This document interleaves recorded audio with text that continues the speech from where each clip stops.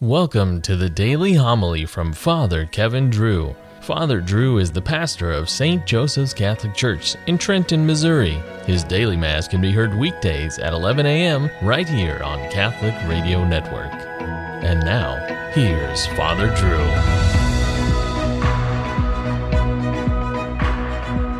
A reading from the second letter of St. Paul to the Corinthians. We want you to know, brothers and sisters, of the grace of God that has been given to the churches of Macedonia.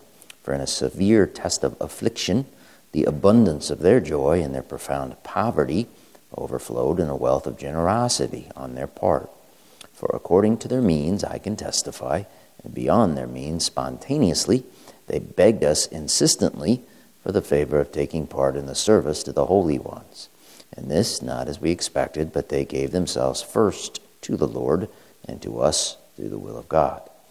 So we urge Titus that as he had already begun, he should also complete for you this gracious act also. Now as you excel in every respect, in faith, discourse, knowledge, all earnestness, and in the love we have for you, may you excel in this gracious act also.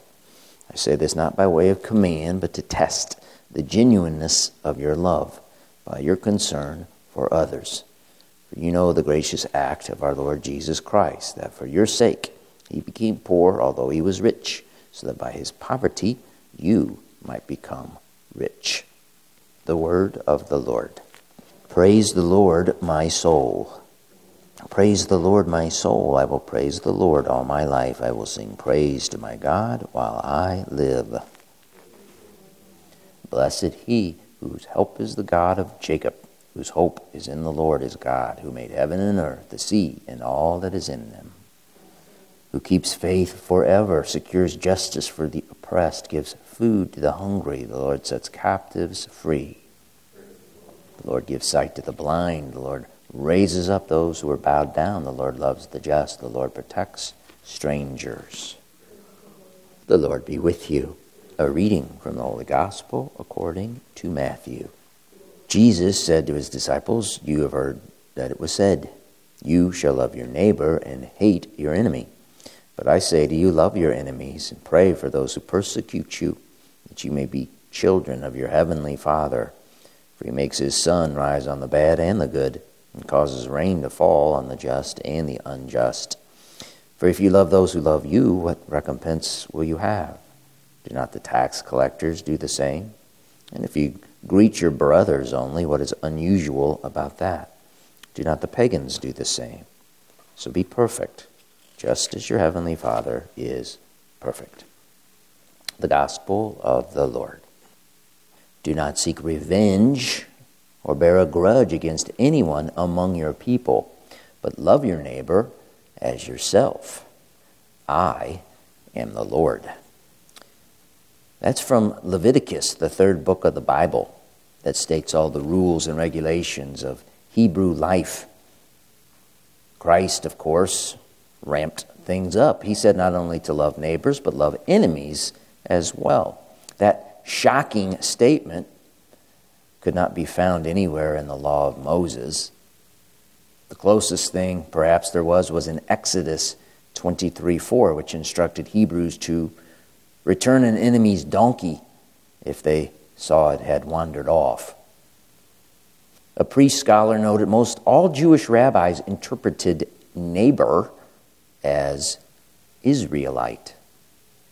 So Hebrews were commanded to love fellow Hebrews, but not Gentiles. Christ, a Hebrew from the tribe of David, corrected that misinterpretation. Recall in Luke, Christ had to educate the lawyer who made the mistake of asking him, "And who is my neighbor?" Christ got the lawyer to admit that a Samaritan, a hated enemy of the Jews, was his neighbor. And of course, it all makes sense. There's no reward, there's no merit for a person who only loves those who love him. Instead, as St. Paul wrote the Romans, bless those who persecute you, bless them, and do not curse them. Paul added, do not take revenge, my dear friends, but leave room for God's wrath. For it is written, It is mine to avenge. I will repay, says the Lord. Do not be overcome by evil, but overcome evil with good. This is all radical business that turns the spirit of the world on its head. And that should make sense. Christianity is radical, for it comes from God. And who can know the mind of God? We get a hint of God's thought from Christ, a Hebrew who wants to make it clear that salvation is not just for a certain race of people living on a tiny strip of land in the Middle East.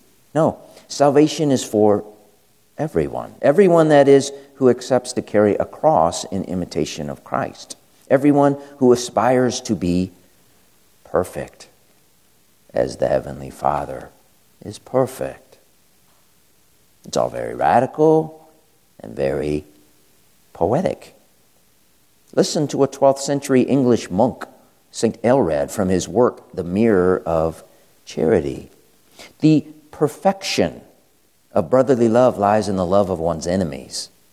We can find no greater inspiration for this than grateful remembrance of the wonderful patience of Christ. He who is more fair than all the sons of men offered his fair face to be spat upon by sinful men. He allowed those eyes that rule the universe to be blindfolded by wicked men. He bared his back to the scourges. He submitted that head which strikes terror in principalities and powers to the sharpness of the thorns. He gave himself up to be mocked and reviled, and at the end endured the cross, the nails, the lance, the gall, the vinegar, remaining always gentle, meek, and full of peace. If someone wishes to love himself, he must not allow himself to be corrupted by indulging his sinful nature. If he wishes to resist the promptings of his sinful nature, he must enlarge the whole horizon of his love to contemplate the loving gentleness of the humanity of the Lord. Further, if he wishes to savor the joy of brotherly love with greater perfection and delight, he must extend, even to his enemies, the embrace of true love.